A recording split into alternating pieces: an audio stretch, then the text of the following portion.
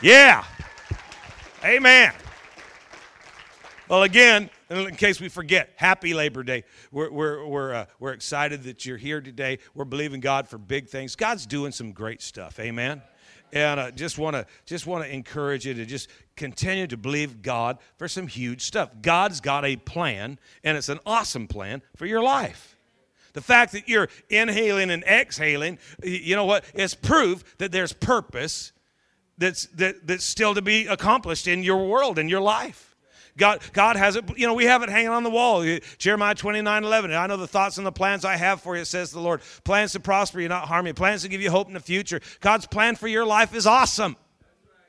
Hey, it's a good thing. Yeah, I said it's a good thing. I don't know where we got into this mindset that if we really surrendered to God, if we really went after God's plan, that our life would be miserable. The best life that you're ever going to have is the one that God's planned for you.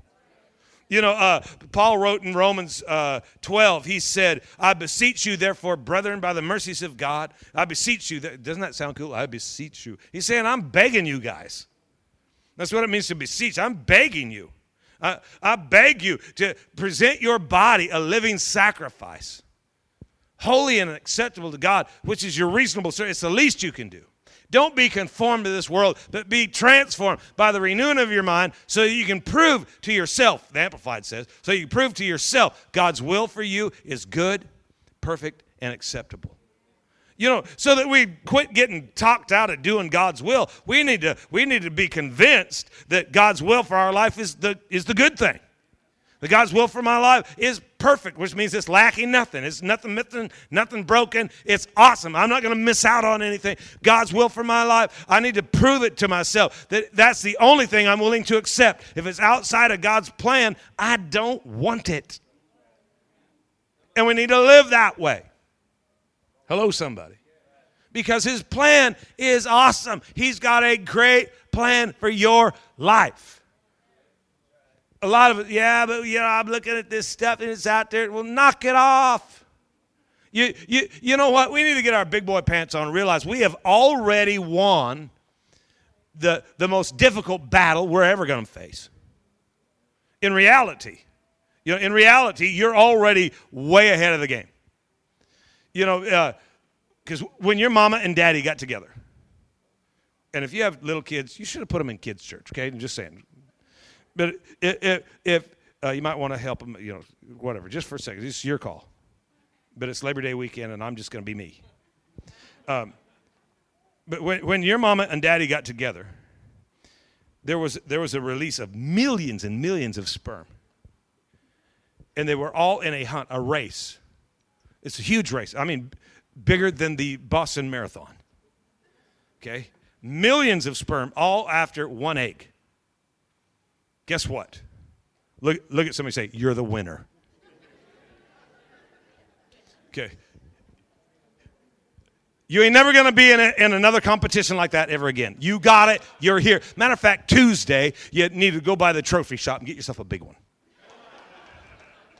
And then when the devil's telling you what a loser you are, say, what are you talking about? I'm the winner. And God's got a purpose for my life. God has a plan for my life. And don't get talked into living some lower level life. No, go for the gusto. Go all out. Get all in for Jesus. Live it big. And don't just live to make heaven. Live to make a difference. Amen. I think a lot of times we live wrong because we're trying to live like we're saved. In church, at least when I was growing up, we were kind of taught how to live. And don't do this and don't do that and don't go there and don't say that and don't touch that and don't drink that and don't smoke that. And we're being taught how to live. And so you try to live like you were saved because you're saved and you want to live like you're saved. And then you make a mistake and you don't feel like you're saved. You had to get born again. Now, I've been born again and again. And I needed it, but I'm just saying it's kind of weird, that trying to live like you're saved. But because the Bible says in 1 Timothy, check this out, God who has saved us, talking about God, and it says who has saved us and called us. See, not only am I saved, I'm called.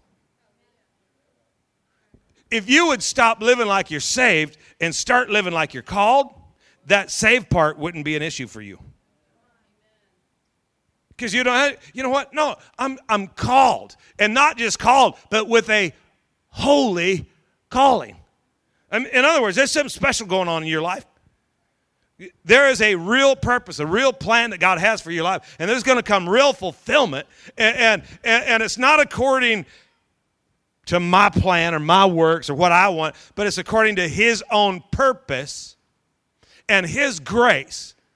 His grace. That grace is not a blanket you're going to hide your sin under. Grace is an empowering agent that's going to empower you to do everything he's created you to do.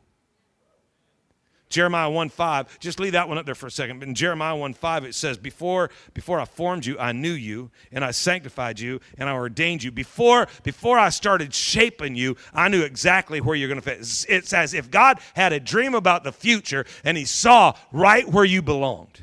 So he started forming you and shaping you with that knowledge, that wisdom, that revelation, that insight.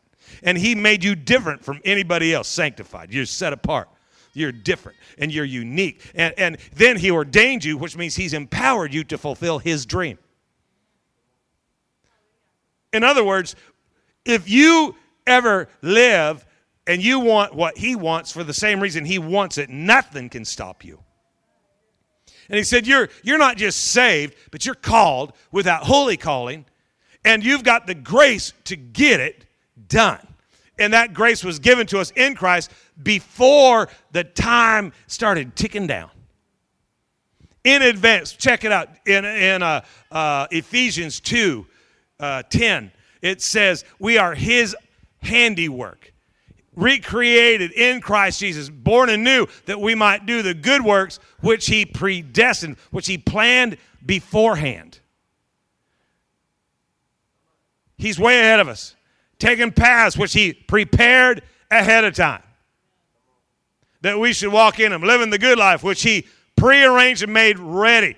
He's way out there, and he's drawing you into a collision with the truth. The truth is going to set you free. He's drawing you into a collision with destiny. He's out in front. Or in other words, when have you ever noticed that when you have a situation, a problem arises, and all of a sudden that's all you can think about?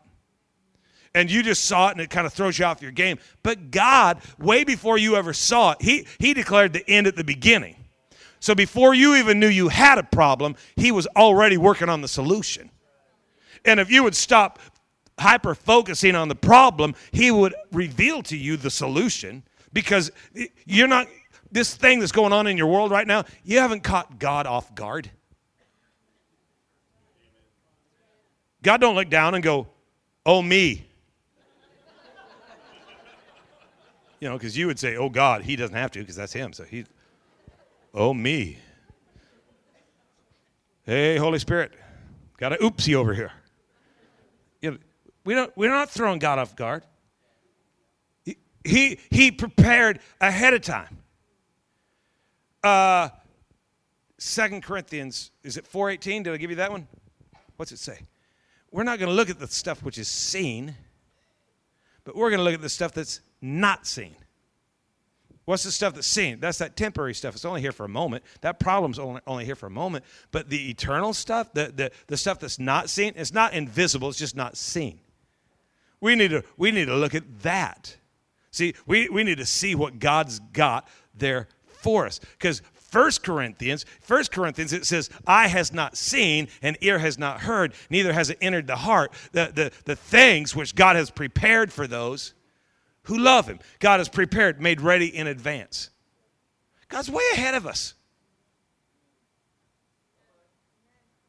He's out there. You do not have to worry, well, I don't know if I'd have a future, because I've really been, I've messed up a lot.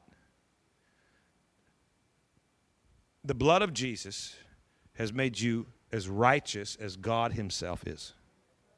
You are the righteousness of God in Christ. If you're in Christ, you're not kind of righteous. You are righteous. So quit living like you got to figure out some way to get saved. You are saved. Start living like you've been called to do something amazing for God. Amen. The salvation deals with an eternal issue. The calling's dealing with an immediate issue. This is the stuff we're supposed to get done right here and right now. Hello, somebody.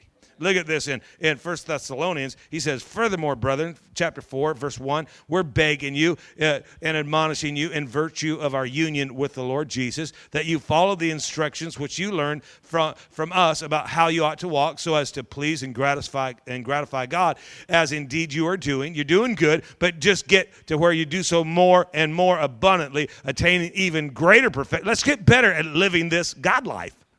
Let's just get better and better. For you know what charges and precepts we gave you on the authority and by the inspiration of the Lord Jesus. For this is the will of God. You ever wonder what the will of God is? Well, here it is. This is the will of God, that you that you should be consecrated.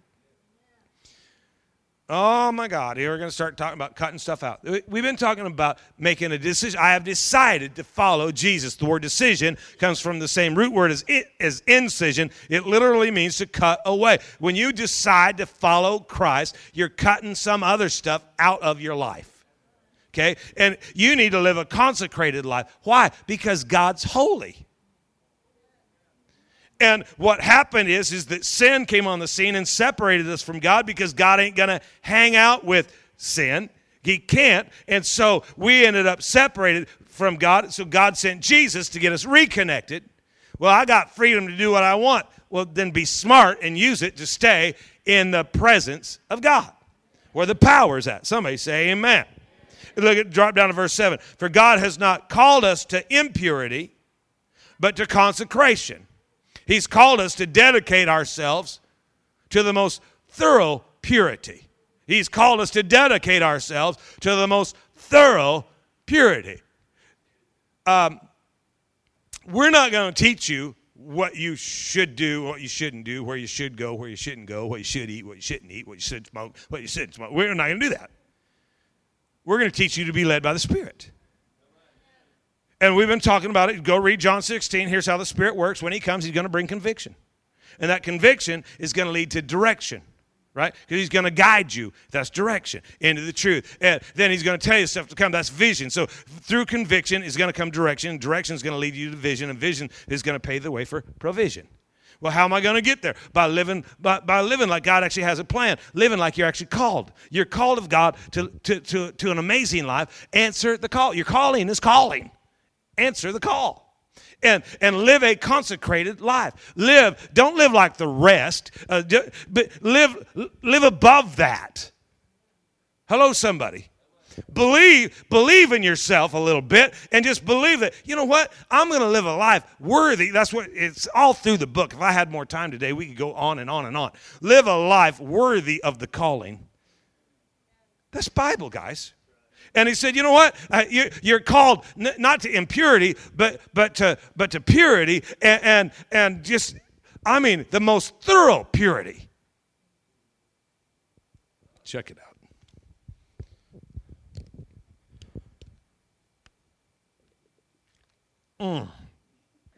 This is good. You believe me, Ivan?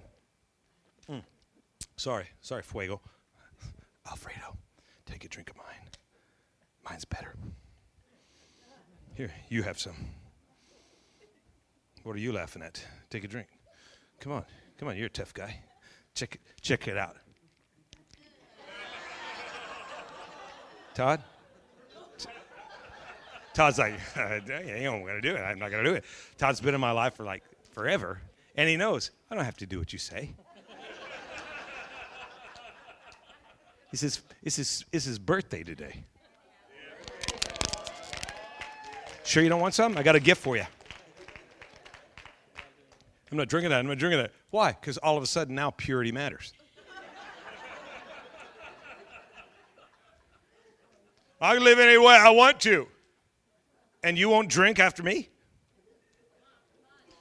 You go to a restaurant and they set the stuff down and you pick up your fork and you look at it and there's this little white heart thing on there.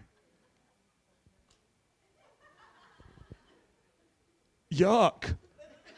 That's icky. It's okay. It's been through the commercial dishwasher. It has achieved a temperature high enough to deal with E. coli, 01757. It's okay. You're going to make it. Just bite it off of there. Gross. Come on, just take your teeth out. We don't know what it is. We think it's rice. It could be lice. We don't know. It doesn't matter. Oh, that's gross. Yeah, but you're coming into the presence of a most holy God. And you think purity doesn't matter to him. You're trying to control my life. No, I'm trying to keep the power present in your life. I'm not telling you what to do or what not to do. That's what the Holy Spirit's for. But you and I have learned to live a life not of conviction, but of convenience. We're motivated by our preferences rather than by his purposes. See, we've been called according to his purpose. We've been called to live a life of purity. Why? So that we can be empowered with that grace, so that we can accomplish the purpose for which he's created us, for which he's called us. But the enemy is trying to get you to think, because of grace, I can do anything I want. That's a lie from the pit. What are you going to do? Well, we're free from the law. Well, wait a minute. The Romans 8:2 says, for the law of the Spirit is life. In Christ, the law of the Spirit, thought you were free from the law. There's 1,050 commandments in the New Testament alone. What are you going to do with that? Well, we don't have to follow them. No, really, you don't have to. But you don't have to have the connection to the power that will enable you to fulfill the call of God in your life either. See, because there's a reason he wants you to live this pure life. It's so that you can have a relationship with him. Because there's some things he can't cohabitate with. There are things in my life, that if it irritates my wife, I want to eradicate it. Why? Because I don't want anything between me and my wife. Well, she shouldn't feel that way. She should be more loving. She should be more understanding. I should be more willing. Because I want the relationship. And if she looks at me and she says, you can do that if you want to, but if you do, I ain't hanging with you. Guess what I'm not doing? Because I want this one holy. Hello, somebody. Hello? Maybe, sure, now you run out with a baby. That's a good time to get out of here right now. Get that spirit off this child. Okay. Well, where's our passion? Where's our conviction when it comes to our relationship with God? Over the years, and I'm going to be honest with you, over the years there have been times when the Holy Spirit will just come and it'll just kind of like touch you. I don't know how to describe it, how to communicate. It's just like on the inside, I'll know that there's something that he wants me to let go of.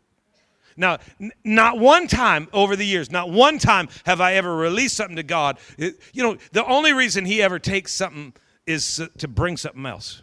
Remember where we started? Remember that this is a principle that he takes away the first that he might establish the second. He's bringing something in, so before there is increase, there's got to be a decrease. So God comes in and he takes something from you. Not one time, though, not one time over the years that God's come and said, I want that. Did I say, cool, you can have it? Every time it's like, oh, that? Why that? There's nothing wrong with that. That's not in the Bible. Because, I don't have, you do not have to pray about stuff that's in the Bible. Thou shalt not commit adultery. Well, let's pray about that. You don't have to pray about it. You need to obey about it. But there's other things, where the Holy Spirit just come and never, I don't know what's wrong with me, but never have I gone, cool, been trying to think of something to give you. No, it's always, I want that. And even stuff that I hadn't even thought about like for 3 years. That's my favorite thing. All of a sudden, I was keeping that for special time. But every single time that I've ever given it up, you know what I got? Something better. Matter of fact, what God brought into my life overwhelmed what he took out of my life so much that I don't even remember most of the stuff that's gone now. But he always made life better. And I really believe that there's things in our life that God wants to do. You know what? Who cares what it is? If there's anything that's separating, that's breaking down the relationship between you and God, you want it gone. And if the Holy Spirit, you know what? If he's dealing with me differently than he is with you, it's because probably we have a different purpose than, and God's just, what convicts me may not convict you. What's convicting you may not convict me. That's not the point. The point is that we remain sensitive to the Spirit so that he can lead us to a place where we're empowered to fulfill our purpose. But we can't be addicted to convenience. I'm telling you that one of the number one things that's wreaking havoc in the body of Christ in our culture is this addiction that we have to our own personal pleasure. Don't freak out. I don't think we have any beds left at man camp. I don't think we do. So just let me pick on the men for a minute. Be a man. Get your big boy pants on. You can take it. Not going to man camp because I'm busy.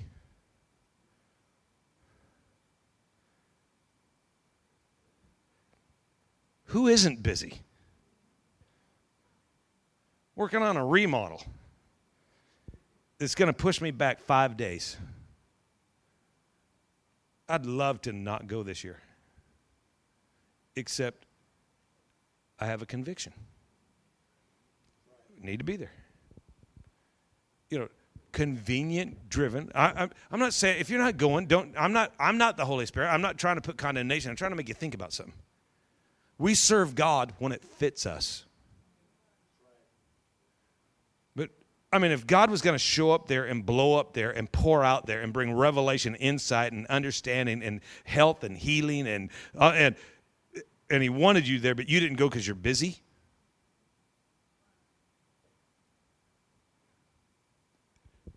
then you're an easy person to mess with just on an average week, because that's a major event that we do every year. So the major, if it's okay for you to miss the major event, guess what? It's okay for you to miss the constant stuff.